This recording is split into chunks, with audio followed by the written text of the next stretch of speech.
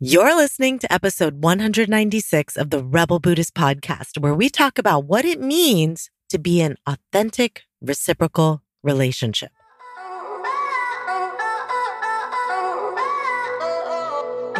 Welcome to the Rebel Buddhist podcast, where we explore how to use the science of psychology, Eastern spiritual practices like mindfulness and compassion, and the game-changing work of self-coaching so you can free your mind and free your life. I'm your host, Anna Verzoni. Aloha, everyone. I'm on the Big Island preparing for the upcoming Adventure Mastermind Retreat. Y'all, the sunsets are off the hook, and I so needed this vitamin D and warmth after those cold AF days in Alaska, y'all. And yeah, it doesn't really sound like me today because my voice is all fucked up. I think from all the flying and travel, like my poor little vocal cords are suffering a little bit, but it is still me. Okay. Even though it sounds super weird. I'm like listening to myself going, who is that? But anyway, so, all right. Y'all might know that I spent a decade working as a professional mountaineering guide and instructor. I slept under the stars for over 200 plus days a year. I love it so much. And I actually cried when I went back to graduate school and I had like a small triangular window that looked up to the sky. That was all I had in my room. And I will never forget how important that small, often gray, but sometimes blue triangle was, and how sad it made me that it was so tiny compared to the endless sky, thick with stars, like star pea soup, right, in the Himalayas, or camped out on a rocky outcrop in Joshua Tree. And I've had a really fortunate, intimate relationship with nature and true wilderness for many years. And more recently, I realized my relationship with it, it wasn't intentionally extractive, but probably more extractive than I would have liked it to be. Not as bad as like plastic manufacturers, but the world was more of a playground than a partner for me. You know, something with whom I enjoyed playing with, but not with whom I was in an intimate relationship with. I was intimate in the sense of like, I knew it really well. I like understood the curves and I could find, like, I could just tell by the topography where I would find water and stuff like that, but not in an emotionally intimate, reciprocal relationship, right? So I would often, thank the rock after a climb, but I often didn't.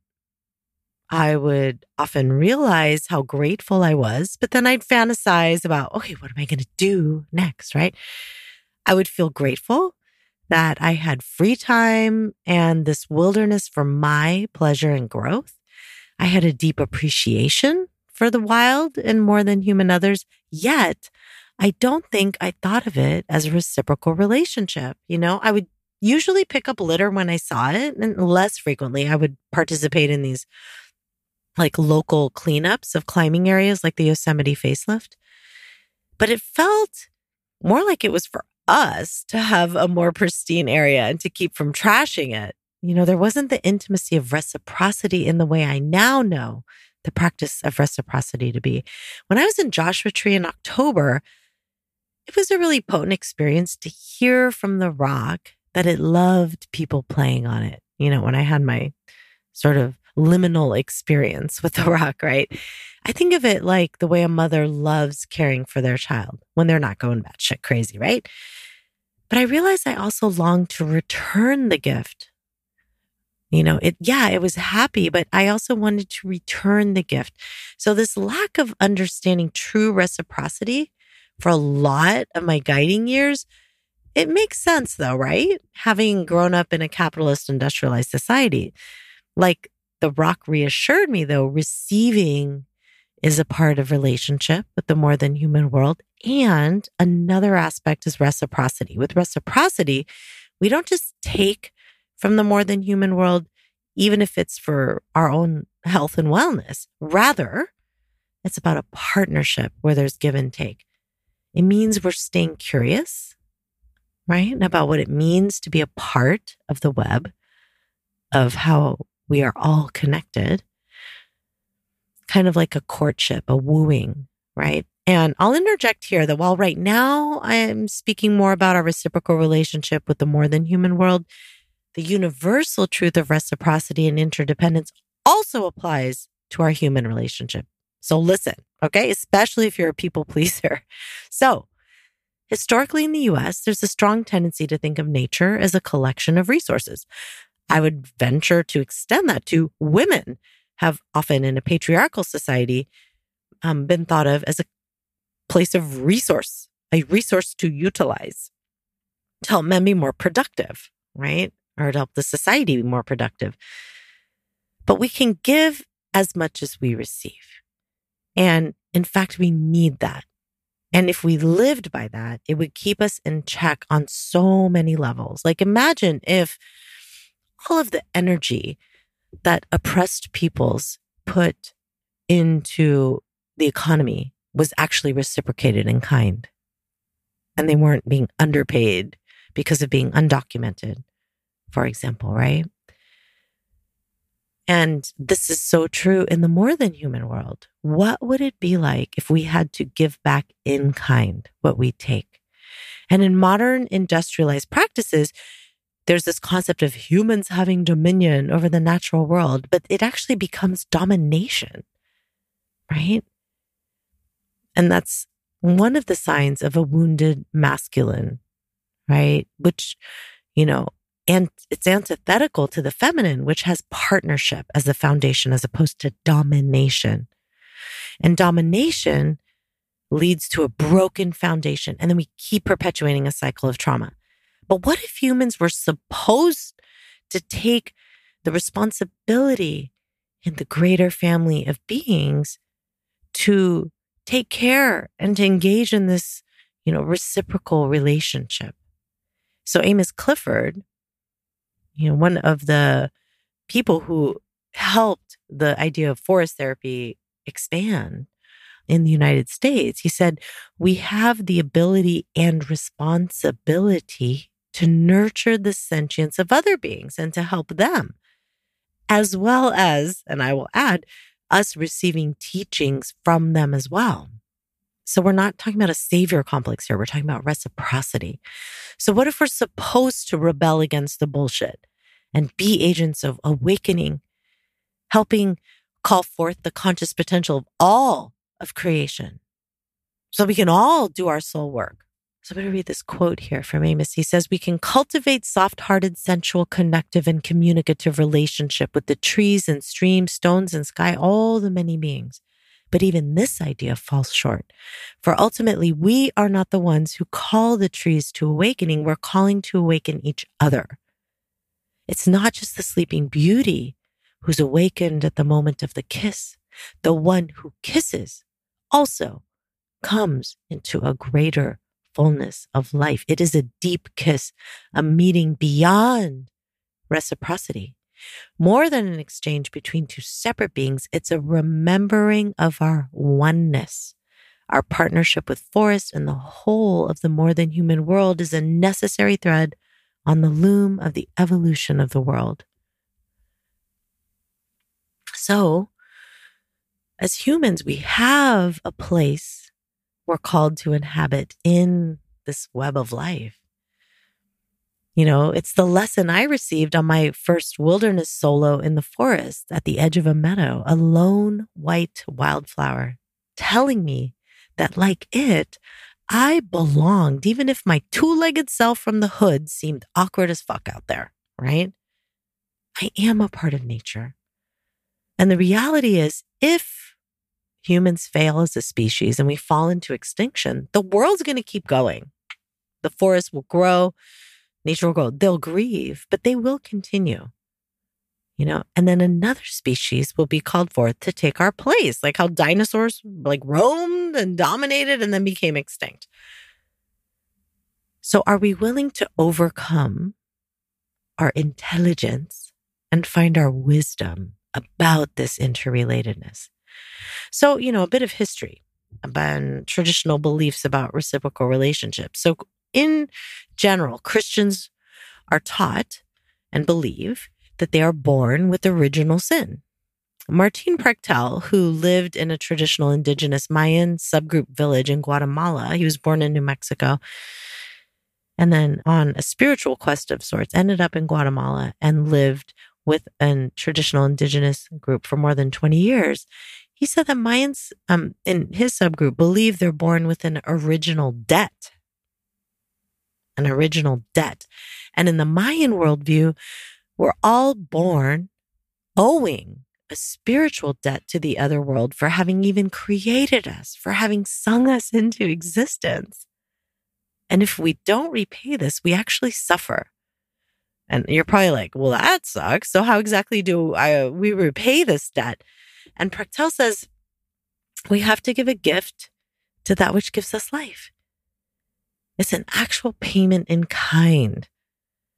And that is a spiritual economy of a community. And I'll do a whole podcast on a spiritual economy. I think it's a fascinating thing to explore. And Prechtel talks about singing as an analogy. It's like you sing on a little rock in the middle of a pond and it makes a ripple. It goes out to the shores. And when it hits the shore, there's actually an echo back towards you, right? That's the spiritual nutrition. So when we send out a gift, we send it out in all directions and it comes back to us from all directions. But industrial, technological inventions tend to take from the earth, but give nothing in return. If we look at cars, very little, if anything, was given back to what fed the ability to invent and create the cars. Now, in a healthy culture, this is where, healers or shamans would come in because with every invention, there's a spiritual debt to it, right? Either ritually or in emotion with grief, or maybe even warfare or depression. And this concept of this type of reciprocity, it's not a human creation. There's yin and yang, the balance of which is always aimed for in the universe, life and death, dark and light, the one that offsets the other. So if we look at a knife, right, it's considered primitive, right, by most people in modern industrialized society. But for the Mayans, it's like the spiritual debt that must be paid for the creation of a knife is huge. Okay. Because you think about it, the person who's trying to make the knife, they have to build a fire, make these super hot coals. So to pay for that, there's a sacrificial gift for the fuel to the fire. Then ideally, this gift is something made by hand because one of the unique gifts of humans is the capacity to make something by hand. That not just animals, but like if we even go to like spirit realm, if you believe in that kind of thing, right?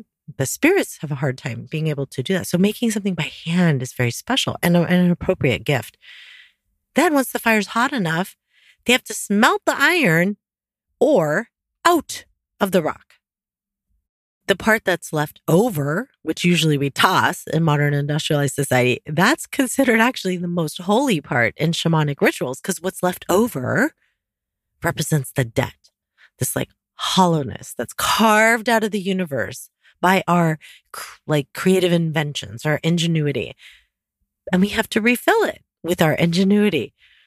So a gift it could be a ritual gift, equal to the amount that was removed from the other world has to be put back to make up for the wound that was caused to create this thing in the more than human world, right?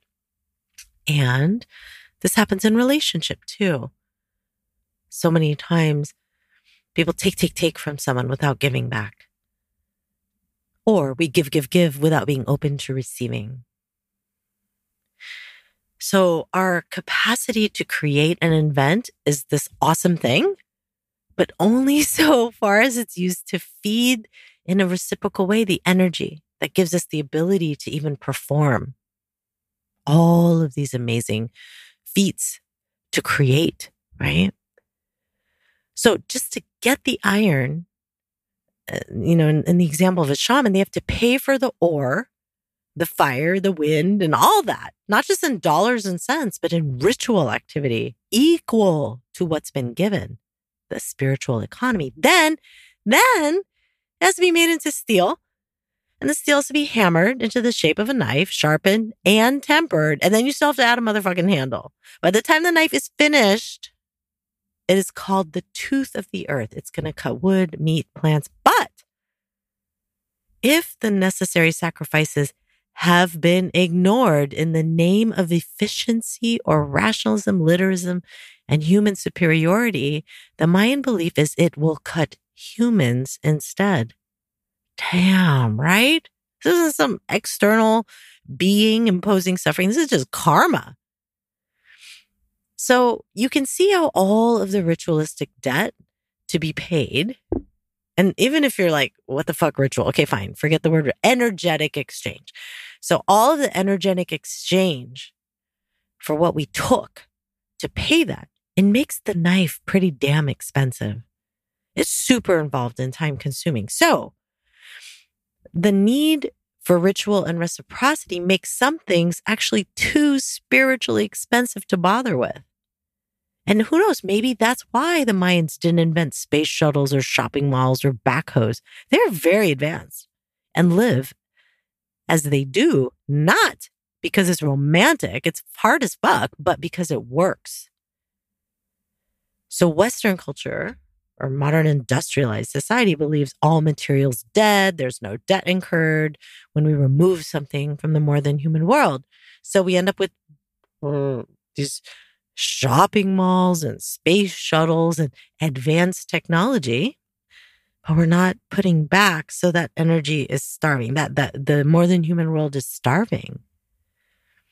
And Prachtel says the universe is in a state of starvation and emotional grief because it hasn't been given what it needs, not just wants, but needs, because it's a law of the universe in the form of these spiritual gifts like ritual food or physical gifts. So we think we're getting away with something by stealing from something else, but it leads to a type of violence, right? Inward and outward, towards ourselves, towards others. You know, the oracle at Delphi said, "Woe to humans, the invention of steel." Why would they say that? And it reminds me of some of the things people said when splitting the atom was discovered, right? I mean, here long ago, we have the oracle at Delphi, "Woe to humans, the invention of steel." And so this brings a lot of us to a dark place. Right? We think of wars, depression, self-hate, fucked up global economies, and we inflict violence upon each other as a way to replace, energetically what we steal from nature, because we've forgotten this agreement that our land-based roots signed on to a long time ago. And instead, we objectify the relationship as either a very personal experience or a pathology, instead of like this bigger spiritual, energetic obligation as a way the universe works. So then we start to have this rationalist kind of armoring up, right? And this feeds into greed. And so we become depressed, because of this, in part, because of this energetic imbalance, the taking, and not giving back. We are registering that. And the energy around us is registering that something is out of balance. As you've heard me say so many times, our emotions are information. What is happening? Let's get curious about them. Not just make the depression go away. Why? When we have a culture that has for a long ass time ignored these relationships, it's almost like the depression is like becomes a way of life. Like as a practitioner, I see so many people struggling with mental health. And it's not just because of this, but this is playing into it and is a root level aspect that like not many people are paying attention to, right? And then we try to fix the depression through technology, but that's not going to work. It's not addressing the root cause. And we try to fix it by plundering other cultures, culturally appropriating, or killing the planet.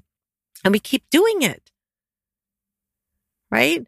And it's like when humans became civilized, we started to take in greed from the more than human world. But as we grow older, our life becomes more and more meaningful as a gift back. You know, some people would look at it as a sacrifice, but really we're giving back. We're giving more and more gifts back to the other world, and they're fed by our actions. This is ideally, you know, when we talk about Bill Plotkin's stages, like this is what you get to do in the later half of life. You don't have to produce more. You're giving back to your people, to the universe. You're performing rituals, you're guiding, you're mentoring, taking care and nurturing the land and the people and the community and the universe, right? So if we want to start healing, we have to redefine ourselves, right? A new culture has to develop around this where not just humans and our inventions or some God being at the center of the universe, right? What should be at the center? And one of the paths I've been on for the last 7 years has really been exploring the gift of grief and the gift of, if we put grief in the center, not in a heavy way, but in a real way that connects, right?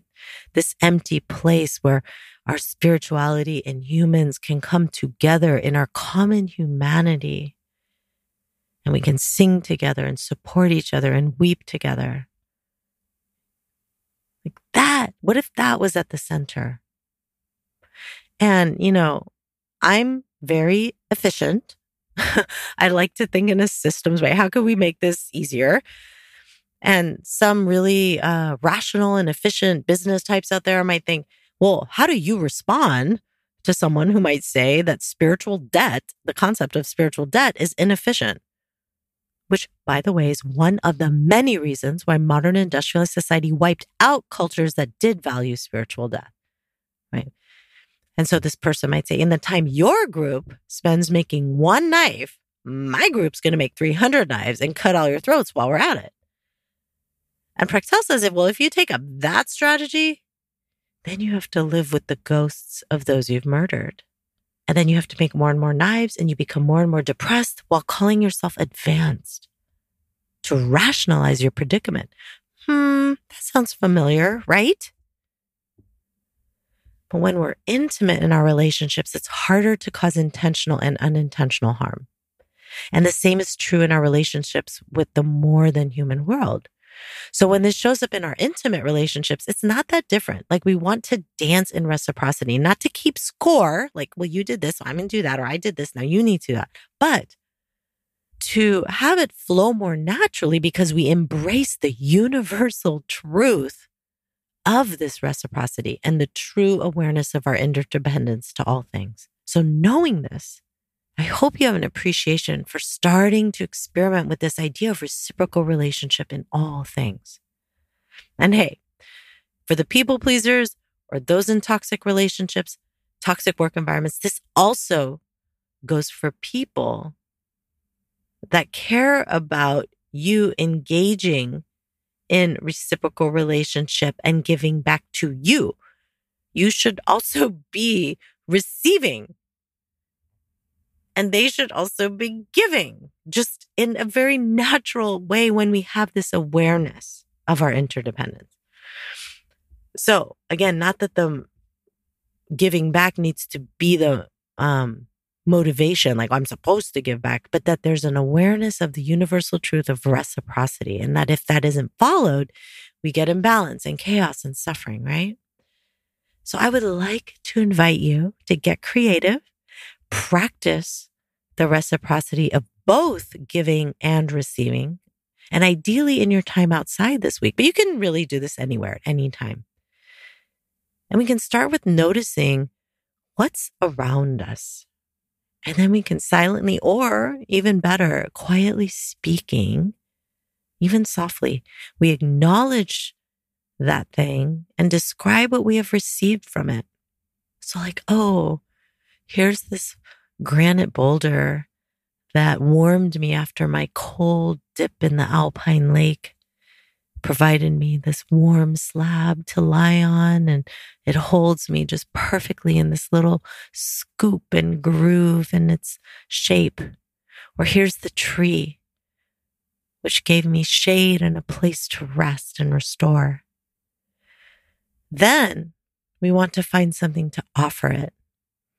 This could be a gesture, a song. Maybe you want to write a story and you can bury it or hide it where the earth, like just only the earth can read it. And there's no rules, right? So let the inspiration come to you.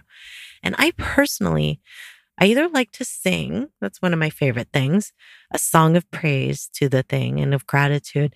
But I also will sometimes just from the back of my head, at the nape of my neck, I'll just pluck a few strands of hair to offer. I've also cried and offered my tears. I've danced. Anything goes.